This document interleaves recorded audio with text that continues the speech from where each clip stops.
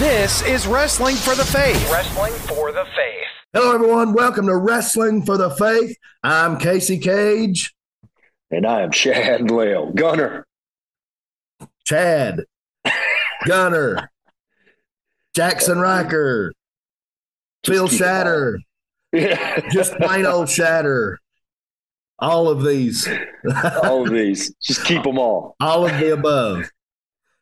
Oh, man. Well, how you doing this week, brother?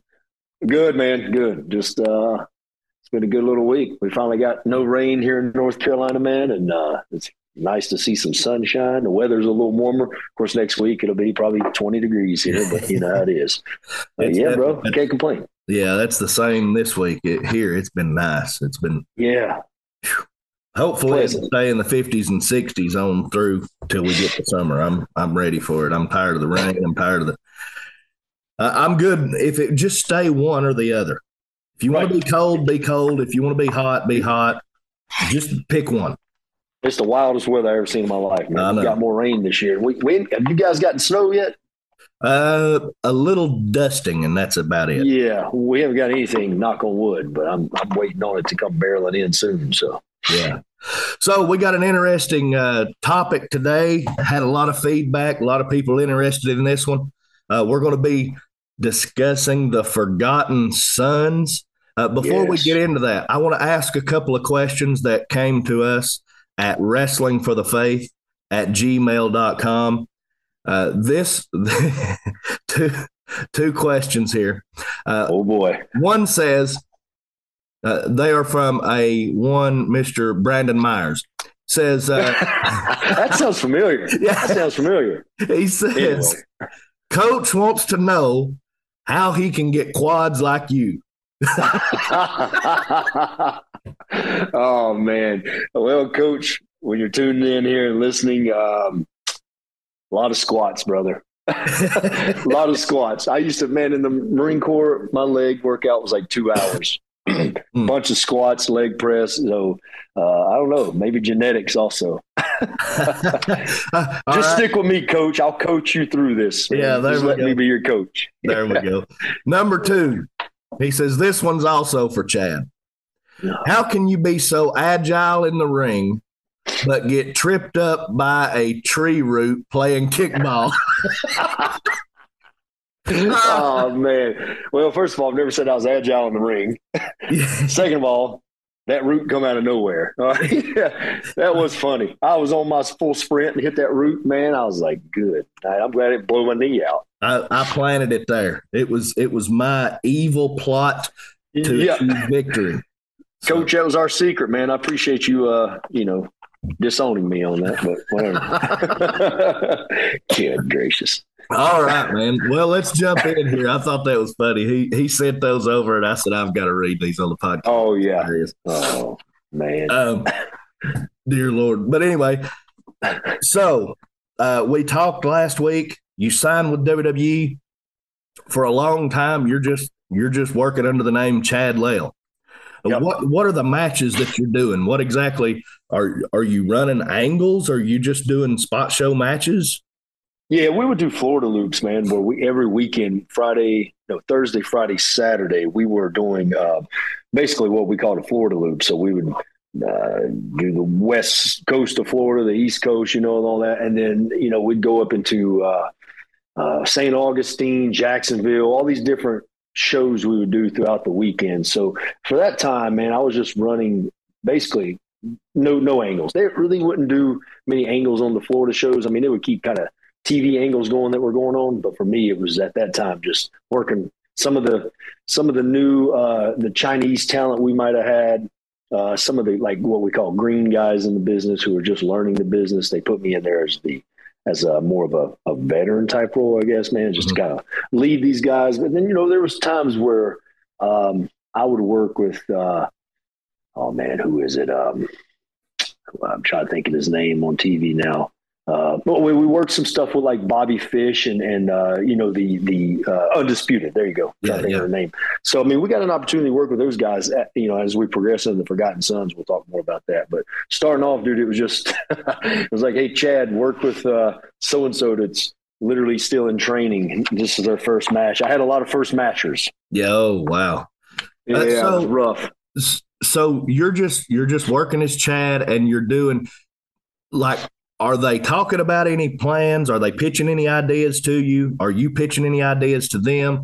How's that process working at that moment? Yeah, I'm pitching ideas, man, for singles character stuff. I never in my wildest dreams would have thought I'd been in a tag team, which I always enjoyed tag team wrestling. But for the most part with WWE at that time in NXT, man, the writers, not saying they're not thinking about stuff going into the future, but they're not pitching anything to you unless, they just have this grand idea of, oh, let's try this.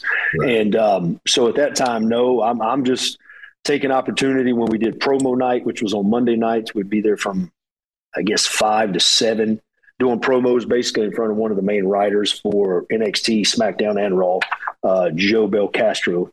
And, me, I was just trying to try different things, different characters, different promos, stuff that caught his attention, and it did. He liked a lot of my promos that were not wrestlers type promos, that were more, I was just trying to build a character, trying different things. And, I was really one time leaning towards trying to pursue this Brian Pillman style character that he had in the Attitude Era, where he was just laughing and crazy and all this. And he liked that a lot, but we nothing ever really came out of it. It was just because it kind of out of nowhere, it was like, oh, let's put these three together. You know what I mean? And so, yeah, we're just pitching ideas back. Oh, okay. Well, let me jump in. You mentioned the character there. You texted me the other day and said something about a recent promo that I did for the show in Chatsworth. And I told you I would tell you the story behind that whenever we get a chance for a call. So let me throw that in there real quick. So if anybody don't know what we're talking about, it's a promo that I cut a couple of weeks ago on Brent Banner going into our title match on February 4th.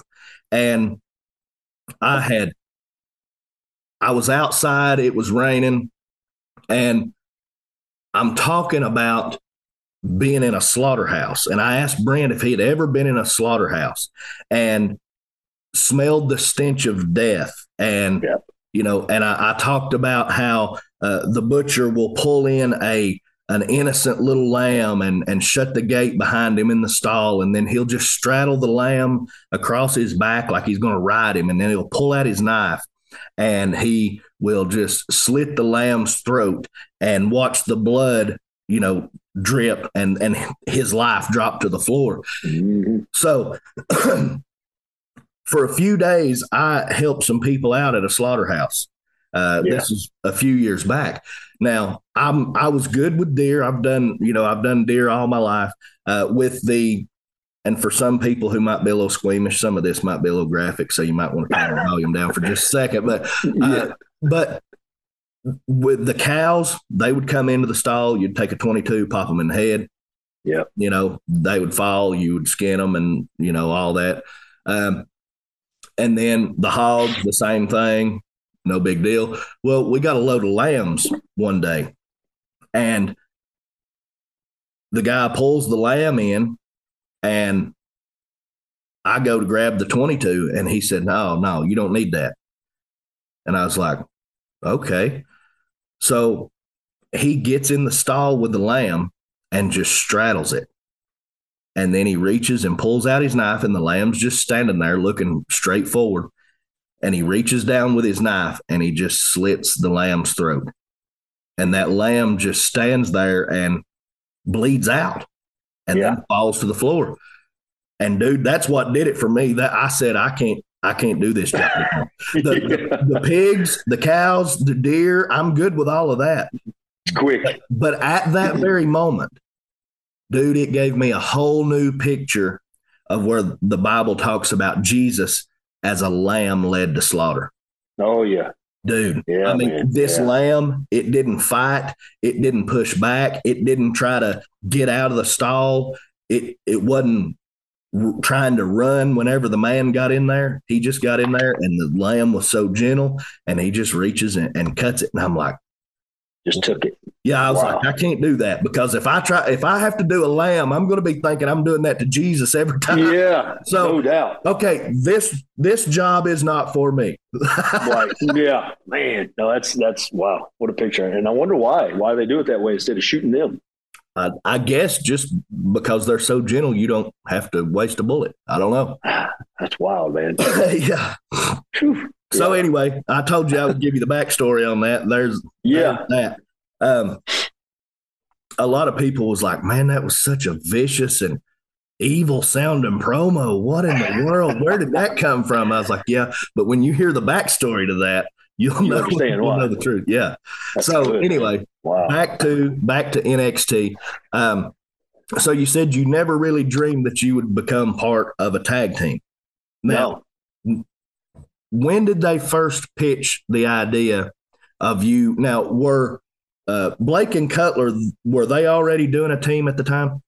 They were. They were already forming a team, doing stuff like on the NXT loops, and then doing stuff within the Performance Center, working on tag moves. So they already knew that those two guys. Now, I think what happened was Blake had just finished up with Murphy. Cutler was kind of on his own. Blake was trying some single stuff that just wasn't working out. They made him change a gimmick. And then I think Blake and Cutler came together and said, let's just, they were best buddies anyway. Mm-hmm. Like, let's just start working on a tag team. And they did, man. They didn't really have a name picked out yet or anything, but they were working tag matches with each other. So I think what happened, from what I hear and what I understand, is Steve Corino kind of saw me in limbo and then saw these two guys working on a team, and went up to Blake and Cutler and said, what do you guys think about putting Chad with you guys to try a trio and see where it goes? And they were like, oh, yeah, absolutely, because we always got along. All of us were, cutting up. Even when I came in for my tryout, Cutler and Marine, we had that in common. Mm-hmm. And, and then Blake and I had known each other. Lord, he had come to TNA one time with Dory Funk, part of Dory Funk's group. So him and I had met years ago. So that's really how that came to happen, man. Steve Corino pitched the idea to us, and then pitched the idea to Coach Bloom and then the writers, and said, let's just give these guys an opportunity. And that's kind of where that led into play, which was good because I was in limbo. I was Chad Lell doing a bunch of different promos that I could think of. And then these two guys were kind of trying to get this tag team kicked off, but weren't really getting anywhere with it. So I think Steve, if you don't know Steve Corino, I mean, I'm sure listeners out there do, and you've probably met him, Casey, but he just full of ideas. He's one of those guys. I mean, he was around ECW, Dusty Rhodes. I mean, all these guys. So when it comes to wrestling, man, he's an encyclopedia. He's a guy that thinks, for the future. He thinks of storylines, character development. Just one of those guys that I'm very glad is on my side. Yeah. So when you first start going into this, do you remember around about dates of when y'all's first time together was? And were you still Chad, or had they pitched Jackson Riker to you yet? Or no, so actually, yes. So right before the Sons got together, they came to me and Bill Castro, the writer, said, hey, we're finally going to go forth with getting you a name, and we just need a list of 5 to 10 names. And I'm like, oh, all right, well, cool. I got a few. Obviously I threw Gunner in there. What was it? Man, I wish I had that list sitting around somewhere. I threw about 5 or 6 different names to him. Gunner Jackson, I think, was one. Obviously Jackson Riker was a choice of mine. There was a few others. Frosty McFreeze. No, I'm kidding about that. That was on the list of the Stone Cold names, right? Frosty McFreeze, yeah. And But I threw, obviously Gunner was in there, but I knew right off the bat they're not gonna give me that, because in my contract when I signed with WWE, I owned the rights to Gunner, so it was in my likenesses that I owned. But what I was happy of real quick was the fact that a lot of guys in NXT got the hey, so and so, here's your name, and it would just be just terrible. Yeah. So I'm like, man, I actually get to have an opportunity to choose my name. So the story behind Jackson Riker, that's the one they chose, which I was kind of dead set on that one. So I used to be a big Sons of Anarchy fan. So the main character was Jax, and I was always like, man, that's a really cool name. Jax or Jackson spelled with an X. It just, I don't know. for some reason. And then Riker is a name I've always had in the back of my mind of naming, if I ever have a son, naming my son Riker. So I just threw those two together and was just like, well, I'll just throw this one on the list. And lo and behold, that's the one they said, man, we like that one. And they had to go through, it was like probably a 2 or 3 week process, a whole legal procedure with WWE. Like it couldn't be anything that was a song name. I had to remember that going into this, thinking of a name. Okay, well, I can't do anything that's going to be trademarked. But that's the birth of Jackson Riker. So I did get the name, thank goodness, before we started into Forgotten Sons. All right. So then you're in the Forgotten Sons. How do y'all debut? We debut. So our first Florida loop match, not televised, was April 26, 2018. And I think I sent you a picture the other day. I was in just a random, all of us were in random jackets. None of us matched. I was in long tights at the time. I went through this phase where I was I wanted to try the Chris Benoit style long tights. Then I realized, no, man, trunks is the way to go. But it was at Inglewood Rec Center in Orlando, Florida, April 26, 2018. We had our first, basically 6-man. I want to say it was against 3 of the new Chinese guys that we had, been training with and working with. So that's where it happened, man. That was the debut for the Forgotten Sons. I sent you that picture the other day. I was like, wow, crazy memories.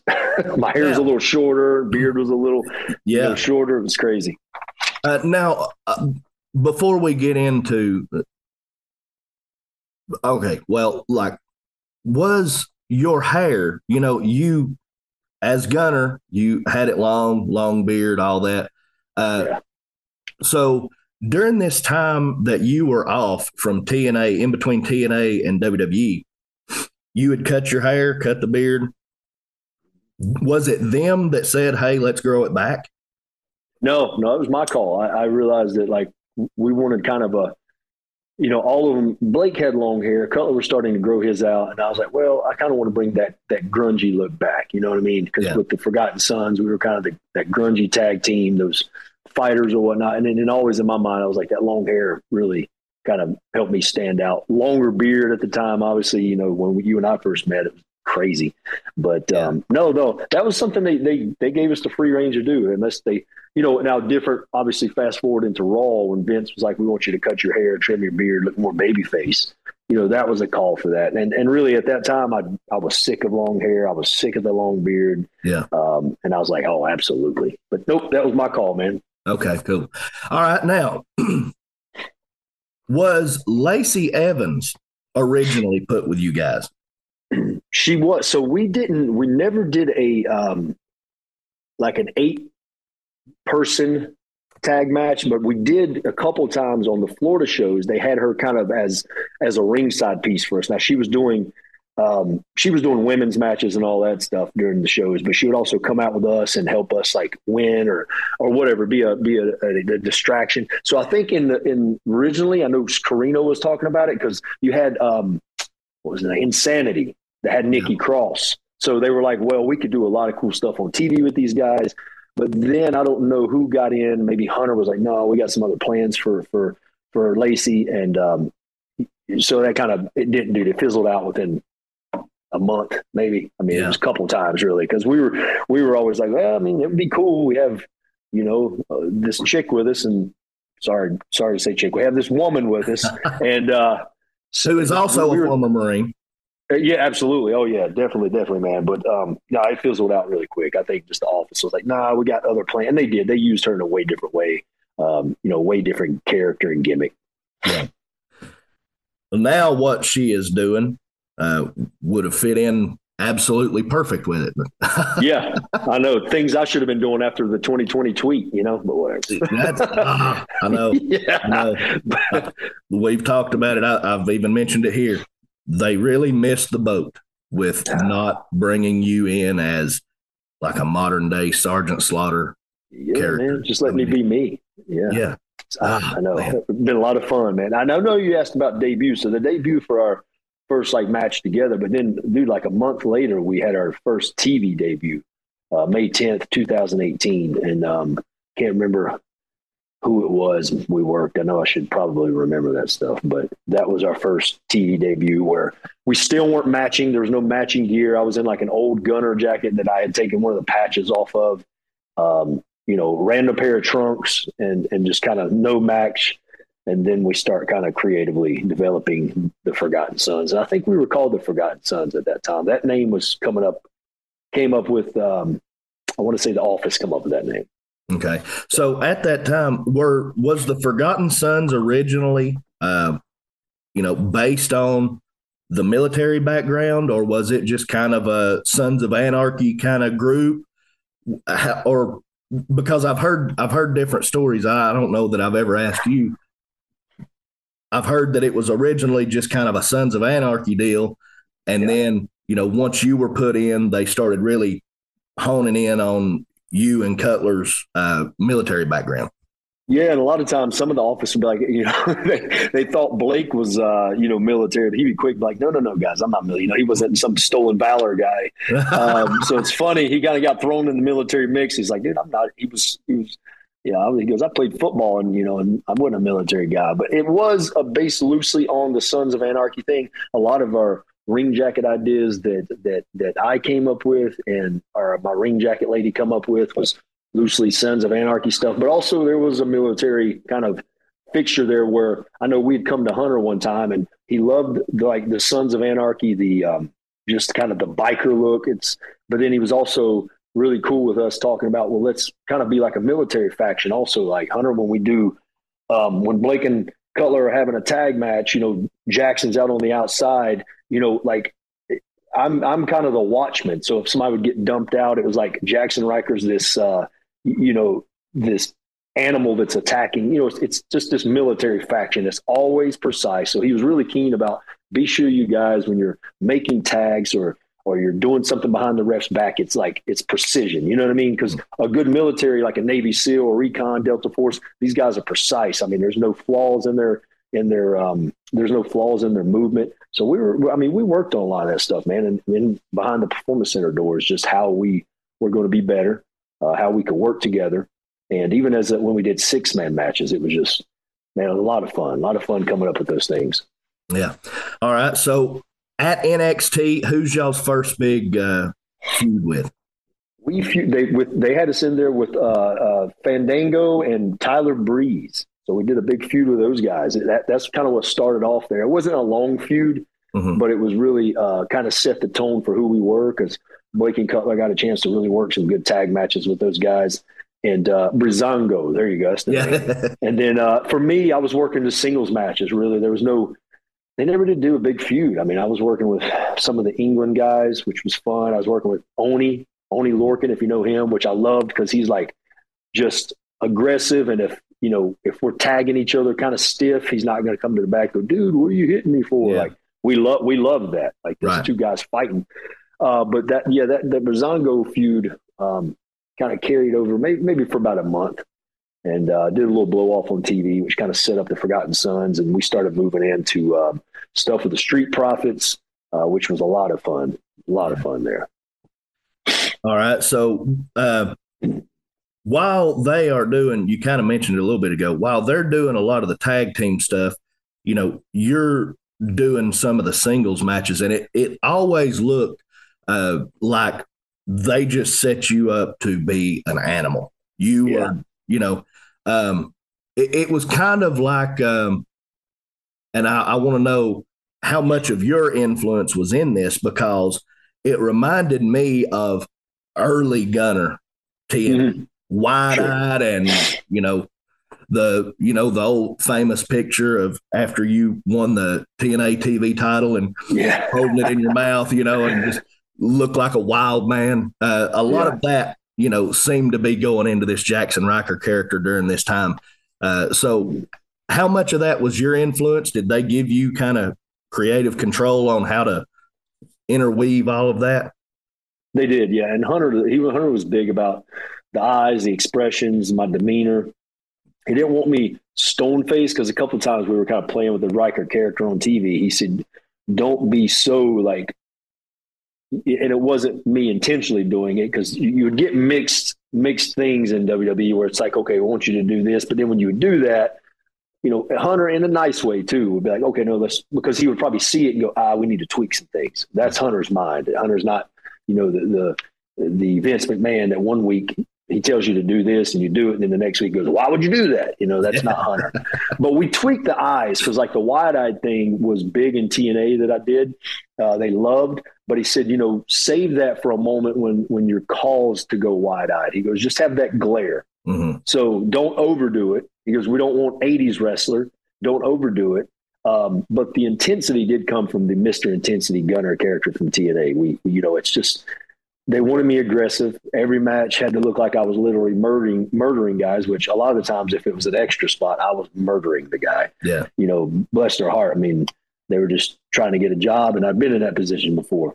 But no, man, Hunter was hands-on with the Jackson Riker character. You know, I was quick to go, what do you think about this? Or just subtle things, man. It was really what helped you stand out. Because WWE is, you know, TNA was good, but WWE, when it comes to catching things on camera, I mean, dude, I've sat in the not the go position, but the production room during TV and watched how many cameras are going on and how many people are steering the wheel. Mm-hmm. And dude, it's a machine. And you got to remember that every facial that they set up is going to get caught on camera. Hunter knows, okay, this is what you're going to do when this move happens because the camera's going to be zooming in on your face. It's crazy, man. Crazy. So you always got to be ready to change expressions if you're told through the referee's ears. I know it sounds crazy, but you know, a lot of times the refs are saying, stay there for 3 seconds. Don't move, you know, keep that face, like do that. Hunter says, good job. You know, just, man, it's wild. I mean, there's so much flying at you and you're talking about stress level being high, but you got to learn to just listen, you know, and just be like patient. Because if they say 3 seconds, they'll let you know when to go. But that's just the well-oiled machine is WWE. Right. Well, and that brings me to this. Like, I've heard a lot of guys pitch a fit who, you know, maybe had made a name at TNA or, you know, one of the indie darlings or something like that. And WWE signs them and wants them to go to developmental. And, you know, they're pitching a fit. Oh, I don't deserve to go to developmental. I know what I'm doing, blah, blah, blah, blah, blah. But really, until you have been a part of that, like you called it, machine. Oh, yeah. You're going to developmental to learn how they do things because WWE does things like nobody else in this business does things. Right. Well, the thing is too, man, is you hear that and you're like, you slap yourself in the head. Because when I first got signed with WWE and they said, we're going to take it NXT, you got to uproot everybody and go to Florida for developmental. In my mind, I'm thinking, whatever, dude. First of all, I'm getting paid to wrestle. Second of all, I'm learning from Shawn Michaels, from Steve Corino, from Terry Taylor. Dude, the names go on. But then you think when I get there about maybe it was a month later, a couple months later, Bobby Fish comes in, Kyle O'Reilly comes in, Roddy had been there, I believe. But they come in and you look around the Performance Center and they had different classes. You had your beginners coach with Robbie Brookside. You had Norman Smiley working with some of the beginner guys with like more technical stuff. You had Terry, which was the advanced class, which at that time I wasn't in there. I was in Steve's class, which Steve was more of the tag team class. Mm-hmm. So anyway, Terry had like, you would look over and Bobby Fish and these guys are bumping around, moving around in a developmental state. And you go, I mean, these guys have been doing it just as long as me all over the world. Mm-hmm. I mean, Kyle O'Reilly doesn't need to learn how to apply a technical hold. The dude's amazing, but they understood their job and it made them better. So, I mean, it's like swallow your ego, realize that, you know, Bobby Roode's come through that place. I mean, everybody's come through there. So to me, it was a great opportunity to sit and just listen and learn. And it's, once again, we talked about it last week, WWE has their own, I don't want to call it a cookie cutter style, but to a certain extent, NXT was a set off differently. Hunter had a vision for NXT. The wrestling style was way different than Raw or SmackDown. And that's what we were learning down there. Right. All right. So y'all go into thing with the Undisputed Era. Yeah. I have not seen a lot of those matches and a lot of the what was going on there, but how was working with those guys? Dude, amazing. First of all, Roddy's is a firecracker, man. I mean, it's like go, go, go. he slowed down over the years from Ring of Honor style, but we had a couple series of matches like down towards Miami, Florida on some live events. Did a few things on TV with them. Wish we could have really worked more of a feud with those guys, but I think at that time Hunter was afraid that the Forgotten Sons were going to be heel when Undisputed was kind of the cool heels, you know what I mean? And he didn't want there to be a clash there and those guys that turned babyface, which I was like, man, this would have been great. But working with those guys was phenomenal. Kyle, man, Bobby, Roddy, just some of the most professional guys I've been in the ring with. They understood what the Jackson Riker character was and what I was told I couldn't do. So it was just fun to work around these guys, like the big man style, Kyle O'Reilly bumping off of me, and Bobby Fish had that kind of little brother gimmick where he was always poking fun at people, and then you know what I mean. And dude, just a lot of fun, man. We had a good series of matches that we really enjoyed. Really physical, too. Really physical and long. One of them we had, man, close to 30 minutes long, and right at where we worked at the University of Miami. There's a little building we worked at. But yeah, a lot of fun, dude. That's good, man. So when did you get the news that you guys were headed up to SmackDown? Dude, funny thing is we were at TV in Orlando. So this was 2020. We went there in March of 2020, I believe it was.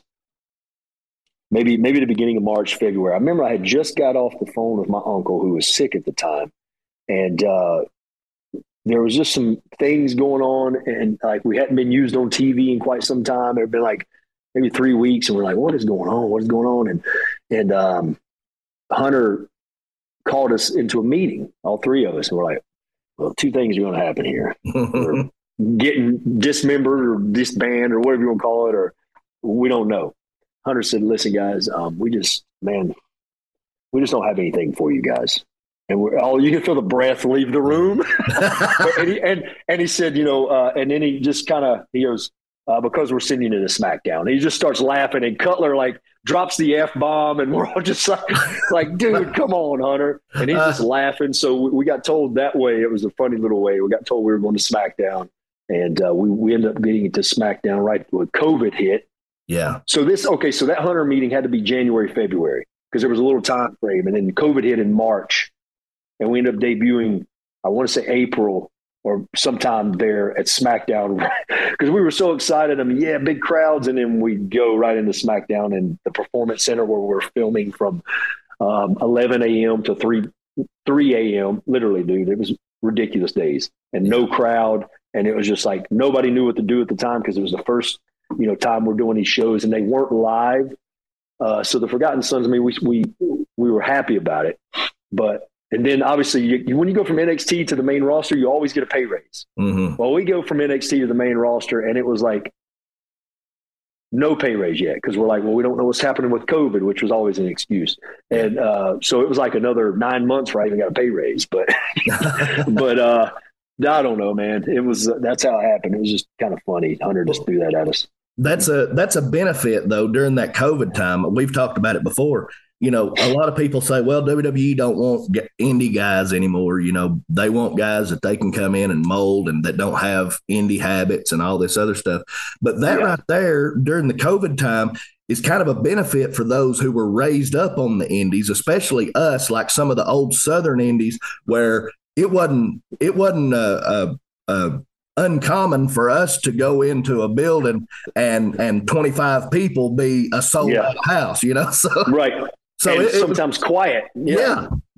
So those COVID times, I had taken a break during that time before COVID ever hit, and I didn't come back until we come out on the other side of it. It wasn't anything to do with COVID. I was just taking a break at that time, and then guys were talking about how it was so hard, and all this, and I'm like, I don't know. I've worked in front of 5 people, for a hot handshake, guys. I know what that's like. Sure. Well, we did some Florida shows too, man, where, bro, some of these towns, I think Dade City was one of them, and not saying anything bad about the city, but dude, I mean, the place would be packed. There'd be like 150 people in the Armory, but bro, it was like wrestling in the apartment I'm in right now where nobody would react. And you're like, why do you even buy a ticket to come to a wrestling show? Yeah. And it's not, you would have matches out there. Like I remember Aleister Black worked with like Finn Balor one time at this crap hole. And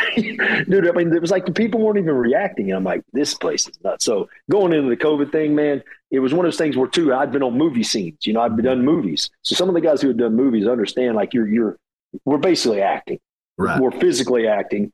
But the hard part was like, I remember one time we did some stuff with New Day. There was a big move where I took out Big E and I'm like waiting for a reaction from the crowd. But then instantly I went, oh yeah, there is no crowd. And it was just like, so you have to remember we were literally acting for the TV screen at that time. Cause that was way before the TV screens around the arena, dude. It was, they had cut off the live TV. So we were doing 3 days of tapings for like 4 weeks worth of tapings. But dude, here's the thing. At that time, there was eventually they went back to live.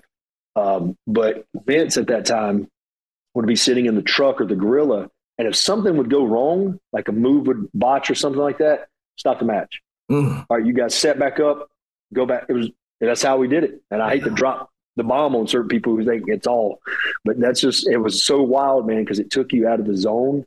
And I mean, there was some times, bro, where there was a match I remember. I can't remember who it was, but it took them about an hour and a half to get this match down. And It was only about a 10-minute match. And it wasn't because they were just completely destroying and terrible wrestlers. It was like, no, I don't like that. Let's try it. I'm like, oh my goodness, bro. Yeah. So, and then real quick, we obviously, you got live promos on TV. You got wrestling, you got promos and segments.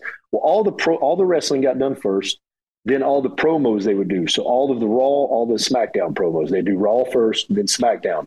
Bro, the Forgotten Sons were there one morning until 4 a.m. doing promos. Not because we kept messing them up, but because that was how long of a day it was. And I was like, this is, man. Yeah. But anyway. All right. So when you do go to SmackDown, is it originally the idea, hey, we're sending you straight into an angle with the New Day, or did you have any direction right at that moment, or how did that work? No, we definitely did. Like Hunter even mentioned that one when we had the meeting that night. Hey, I think you guys are going to be rolling in with New Day doing some stuff then, which was great, man. I knew Xavier Woods from NWA Anarchy. I'd known Kofi from doing extra spots. Big E and I had, talked, back and forth throughout the years too.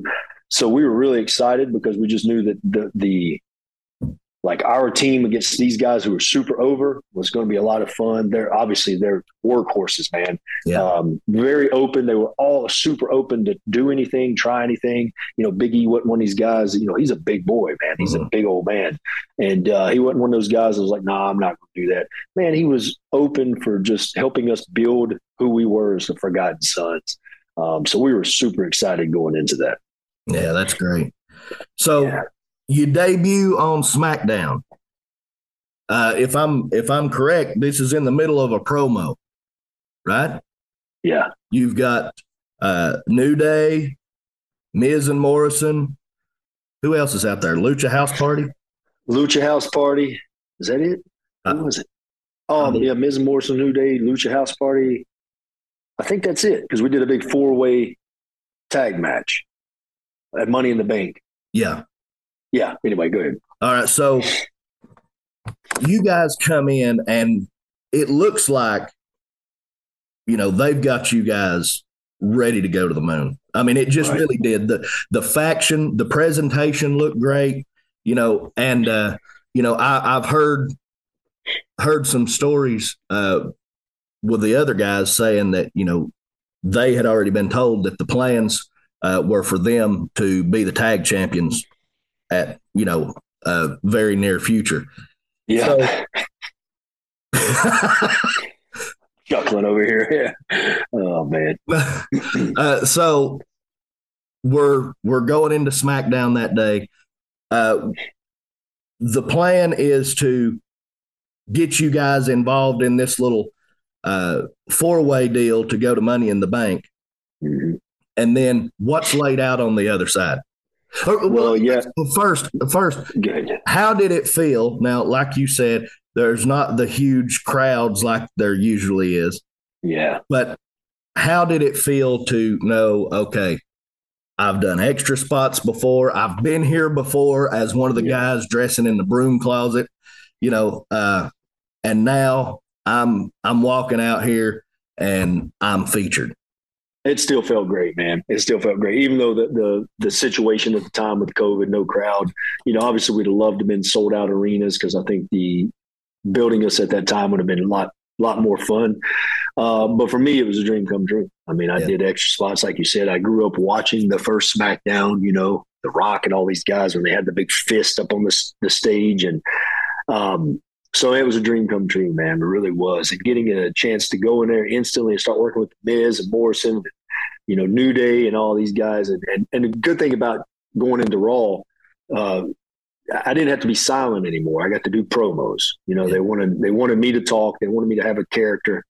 So there were some tweaks going on there, but it was still nerve-wracking, man, because you got to think, like, going from NXT to SmackDown, which is, the big show. Vince is always watching. You got to be on point with your times and your cues.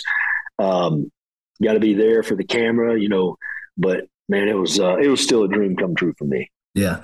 And a lot of these promos and vignettes that you guys are doing seemed to be aimed a lot at truth, because there are a lot of veterans who come back from war and they're not accepted into society, or, I firmly believe that anybody who has went to war for this country, they should not have to pay for housing. They should have a house when they come home. I agree. And it should be government funded. And, but there are a lot of veterans who feel like, there's a lot who come back and go into deep depression and PTSD, and who end up, living on the streets and becoming addicts and all this other stuff. So a lot of you guys' vignettes and promos are really hitting at this, and being forgotten no more. Right. And that's what it was about, really. What we took was the American dream that we, even in promos and kind of real life situation for the most part, we're saying that the American dream is dead. There's no respect for our country. There's no respect for our colors, our flag. And we were going to be sure that the ones who were voiceless had a voice, and they weren't going to be forgotten. So with the Forgotten Sons, we kind of all brought that together, and they allowed us to do these promos that were, I thought at the time, I was like, man, these are really cutting edge and kind of edgy in a way. Like we were talking about your blood's on our hands and all this stuff. And I was excited. I was just a whole different character that we were starting to dive into. And so we just kind of took our, like the conversations we had on the road amongst the three of us behind closed doors of how we felt about this society, the society, like the way it is even more now. Okay, how can we incorporate that in promos, WWE style? Because we're not Attitude Era anymore. We're not AEW where, I'm not going to drop the F-bomb on a microphone or have any racial slurs or anything like that. But it's like, all right, how are we going to be cutting edge and bring how we really feel about society into the mix? And that's really what I think the writers, because they came up to us and kind of got our idea or got some ideas from us. And we said, well, this is what the Forgotten Sons are about. This is who we are. This is what we believe, and they took that and wrote some really cool stuff. We got to tweak some things, cut some really cool promos. We had our own little, Undisputed had their little hand gesture. Vince was big about hand gestures then. So we'd do like the fist over our heart. And, I was like, man, somebody's going to get mad about this, but we know what happened from there. Yeah, we'll get into that a little bit in just a second. So, okay, they've got these plans for a major tag title feud for Blake and Cutler with the New Day.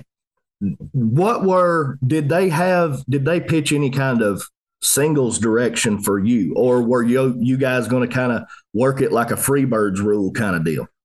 We were going to work it like a Freebirds type of deal. At the time, they were still just kind of keeping us together. And the plan was, from what we had heard, until obviously the tweet, because you see that Shinsuke and, what was his name? They were tag teams. Claudio, yes. They ended up winning the titles, I believe. on that next big pay-per-view after the tweet went out, because they kiboshed us there. And so the plans were, we were supposed to win the tag titles, and then it was going to be like a Freebirds rule. And I'm sure maybe there were some plans of, like, I know we had talked about Big E and I doing some singles stuff, which, man, I wish we could have done that. That dude, he's so good. Yeah. So good. But yeah, that's what the plans were, man. Just we always pitched the Freebird style rule. I'm not sure if it would have got too far, because I don't know if Vince would have been, into, well, this week these two guys are wrestling for the title. Next week these two, just overthinking things. You know what I mean? Yeah. But that was the plans, man. Okay. So you guys are just sinking your teeth into this angle with the New Day. Got plans going forward, and I'll go ahead and let people know if they want to hear more in detail and backstory to this. You can go back to our episode, I believe, from a year ago. The tweet heard around the world. Go into the Wrestling for the Faith archives, and you can listen to that one there. June of 2020. Okay. President Trump had just given a speech about America being sickened with the George Floyd killing. Yeah. He said he was in favor of peaceful protest, but not rioting, vandalism, and looting. He says that we will have law and order, and that he is willing to use the military to restore order in cities if rioting doesn't stop. Then he says that he was going to go pay his respects to a special place. And he goes over to a nearby church that had, I believe, the night before been vandalized and set on fire by these peaceful protesters. Yeah. At that time, you send out a simple and seems harmless to me tweet. Thankful for the POTUS we have. God bless America, built on freedom, forgotten no more. Mm-hmm. That's the tweet. Simple as that. No racial slurs. No get these crazy blankety blanks out of the street. Right. Somebody needs to, use the military and go in and shoot them up. None of that. Just, I'm thankful for the president. God bless America, built on freedom, forgotten no more. Mm-hmm. And at the time, the media was really throwing out this thing that the president had these protesters removed with, in violent ways with tear gas and all this stuff so that he could make the walk over to the church. Right. And that, I believe, is what got you the heat, because the media was spinning this, that you're thanking God for a president who just violently removed some rioters from the street so that he could walk over and have a photo op next to a church. It comes out a couple of days later that it was nothing to do with him walking to the church, that those protesters were actually being removed from that area because a contractor had to come in and put up a fence. Right. Okay. So here's where everything gets sketchy. So we've talked about it in detail on the Tweet Heard Around the World episode, but just to refresh everybody, what's going on in your mind right at this moment? So February 11th, 2022 is when that episode came out, by the way. So you're right, basically a year to when this one drops. Oh, wow. So listen, what was going through my mind there was and always will be thankful for what Trump stood for. Yeah, he was a loudmouth. Yep, he was crazy sometime, but you know what? He was a businessman. He wasn't a politician.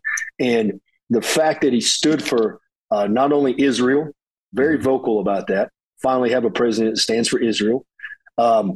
He stood for Christian beliefs, He wasn't afraid to talk about prayer and all these other things, whether he was doing it for the likeness of his own character or whether his own heart's right. Don't know. All I know is that I supported that.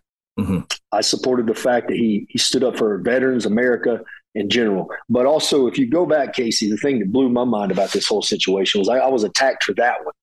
But you go back, I mean, to even when he was elected, and I had tweeted and posted stuff about him all the day long, but never been attacked. And I guess because, like we had talked about the other day, these protesters or rioters or whatever we want to call them was a part of this story. And so I guess people were thinking, oh, you stand up for somebody who's forcefully removing people. Well, let's be straight here. I mean, the president of the United States of America, if you go back in history, I mean, I'm pretty sure there's other times where people had to be forcefully removed because that's our president. And for his safety, you can't just huddle up on this guy. Yeah. You know what I mean? And but it was definitely, we talked about it on that show, and please go back and listen to that one. How it was blown way out of proportion. I mean, within a matter of, that tweet went out that evening, within a matter of an hour. Yeah. I was already being attacked by coworkers, cussed out by coworkers, called a racist by coworkers and by Twitter people, which really doesn't matter to me. But my phone number got put out. I probably got 200 phone calls that night, death threats. My address was tweeted out. They were threatening to murder my daughter, murder my ex-wife at the time, and it was just crazy. And then, it's just, but that's the kind of situation it turned into. So in that turn, for some reason, WWE office felt that they needed to take us off of TV because I was open about a president. Now, if I'd have tweeted something about, National Abortion Day, go out and get your abortion. Oh, there would have been a big issue about that. But that's, what, dude, we've talked about that before. I'm not bitter. I was frustrated at the time thinking, what's going on with this world? And that's really where I came into my own of not conforming. I refused. I had so many people go, man, maybe you ought to put out a statement and apologize. And I said, absolutely not. Yeah. Absolutely not, dude. If I'd have said something like you said, racial or derogatory, maybe, I would definitely apologize. And I said, I'm not going to do it, man, because that's what they want. That's what all these Hollywood people have been bullied into doing. Oh, I'm so sorry I said that. I'm so sorry I stood up for Israel and blah, blah, blah. Dude, I wasn't going to do it. I refused to, and I won't do it now. So you can go into as much detail as you want, but at this time, how close is your relationship with Blake and Cutler? Dude, we're tight. I mean, we were like brothers. We were talking to each other every day via phone call, FaceTime, text, coming up with ideas like this is what I think we should do. This is some tag team moves I think we should do. We were really, really tight. I mean, we traveled together for the 2 years that the Forgotten Sons were together until I moved back to North Carolina. I mean, we were on the road together. We were, we'd go out to eat together. Our families would get together. Kids would get together. So, man, relationship was wonderful. Yeah. All right. I'm going to read a couple of snippets from some interviews. This first one is from Sportskeeda, July of 2021 with Wesley Blake. And he says, the whole situation got halted. When we got called up, we were told that we were going to be feuding with the New Day. It looked like we were going to be with them for the foreseeable future. Then that tweet happened. Steve and myself, we asked Riker if he would take it down, but as a man of his own, he respectfully said no. So Steve and I told him, well, listen, we are going to separate ourselves from you with our own opinions. So we did. When something like that happens, it's something that you can't weigh on, Wesley said. You can't sit there and gripe about it. I did what I felt was right and what I felt was needed to help move on. After that, Riker has called and has apologized. He never meant for that to hurt our careers or to dismember the Forgotten Sons. He is very apologetic towards me and Steve. Then me and Steve started pitching ideas to get us on TV again. Fortunately, they did this thing where they paired us with Baron Corbin. Mm-hmm. Okay. Yeah. And then here's one from Fightful with Steven Cutler, May of 2021. He says, listen, everybody has their opinion. Everybody's allowed to have their opinion. That's the point of social media. Obviously, there's a two-sided coin to everything on how you feel and how you view things. Feel how you want to feel. Say what you want to say. That's your business, not mine. I'm walking the dogs with D, and I get a bunch of texts. My phone starts blowing up. I'm like, what the heck? I'm just looking. It's screenshots of the tweets. I'm just like, oh, come on. I'm like, I'm doing nothing. I'm literally at home walking my dogs. Then it just instilled from there on how everything unfolded, and that happened. That's the crappy part of the situation, because we were called up about a month before Mania. We got told it was our last match against grizzled young vets in NXT. That's where Hunter pulled us aside beforehand and said, hey, we're calling you guys up. We just need you guys to make them look good before you leave. We were like, no problem. Thank you very much. I want to go make some money. But it's just one of those things where it was off to the races. We were booked strong when we were called up. We were working with the New Day, who is just so dang good, so entertaining. It was so fun. It stinks that it stinks the way it happened, but you can't really reflect on it now. I try not to look back on it so much. I've learned from it, and now I know that if I'm in a team, everything you do or say reflects on everyone. Just like anything in any business like NFL, NBA, how you act and how you reflect is going to reflect everybody else. Got to look at everything from a business standpoint. All right. First I've heard of that one. Yeah. We haven't talked. I keep in touch with Blake here and there. When his wife passed away, I mentioned that, I reached out to him. Steve and I haven't talked in, it's been a year and a half, probably, maybe longer. Yeah. But, hey, man, there's no bad words towards me, which I'm fine, even if there was. But, he's right. We all got our own opinions. I don't really think I tweeted anything wrong. I did apologize to him afterwards, before, just man to man, letting them know that, that was not meant the way the world's putting it out to be. And, we just kind of left it at that, man. And our relationship kind of went south as far as communication. And then they ended up going, like I said, he said, with Baron Corbin and doing some stuff. And I got called back into working with Elias, which, was a lot of fun, man. Yeah. But I hate it happened, Casey, the way it did. I hate that, their career got put on hold because of my political views. It's silly, but that's just the entertainment business, and it's not the 90s anymore where, WWE can get away with, beating up old women and doing other things. You know what I mean? It's just not the era we're in anymore. Well, and what I don't really understand is you guys were driving at this type of gimmick anyway. Mm-hmm. Why could the Office, why was it such a big deal? And why could the Office not have taken what they have done so many times and turn a shoot into a work? Why could they have not taken this and just let it build more momentum toward you guys' characters? If everybody is hating Donald Trump and the way the country's going while he is running things, which is questionable as to him causing all of it. Let's be right. honest. But, sure. Why could they have just not taken this and made y'all the major heels that y'all were planned out to be? It seems like that could have just been more steam to you guys' engine. Well, we won't dive too deep into it because once again, last year's episode, we talked a lot about it. What happened right there was they started to, the tweet wasn't the big deal. It was what ignited the fire. And then the media and coworkers started adding gasoline to this fire by going back and pulling up tweets that I had tweeted years ago that looked like I was, quote unquote, being racist or other things. And that's really where the fire got ignited. And I think the company had to make a choice to pull back because I'm being labeled as a racist, which is ridiculous. Ridiculous. But go back and listen to that episode. You'll hear everything. Definitely. Everybody, do you have anything else that you'd like to add to this episode before we get out of here? I don't. Other than, man, I'm glad that I hope Blake's doing well. Like I said, I keep in touch with him. I love to see what Steve is doing. And their careers. I mean, right now, I think Blake's taking a little time off, rightfully so.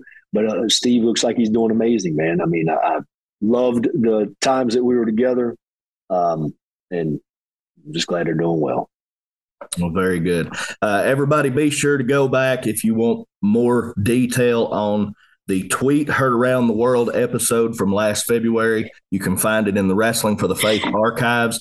If you have any questions, thoughts, or comments, topics that you would like to hear us discuss on the Wrestling for the Faith podcast, you can email us at wrestlingforthefaith@gmail.com. Guys, we thank you so much for listening. We love you. God bless you. Have a wonderful day.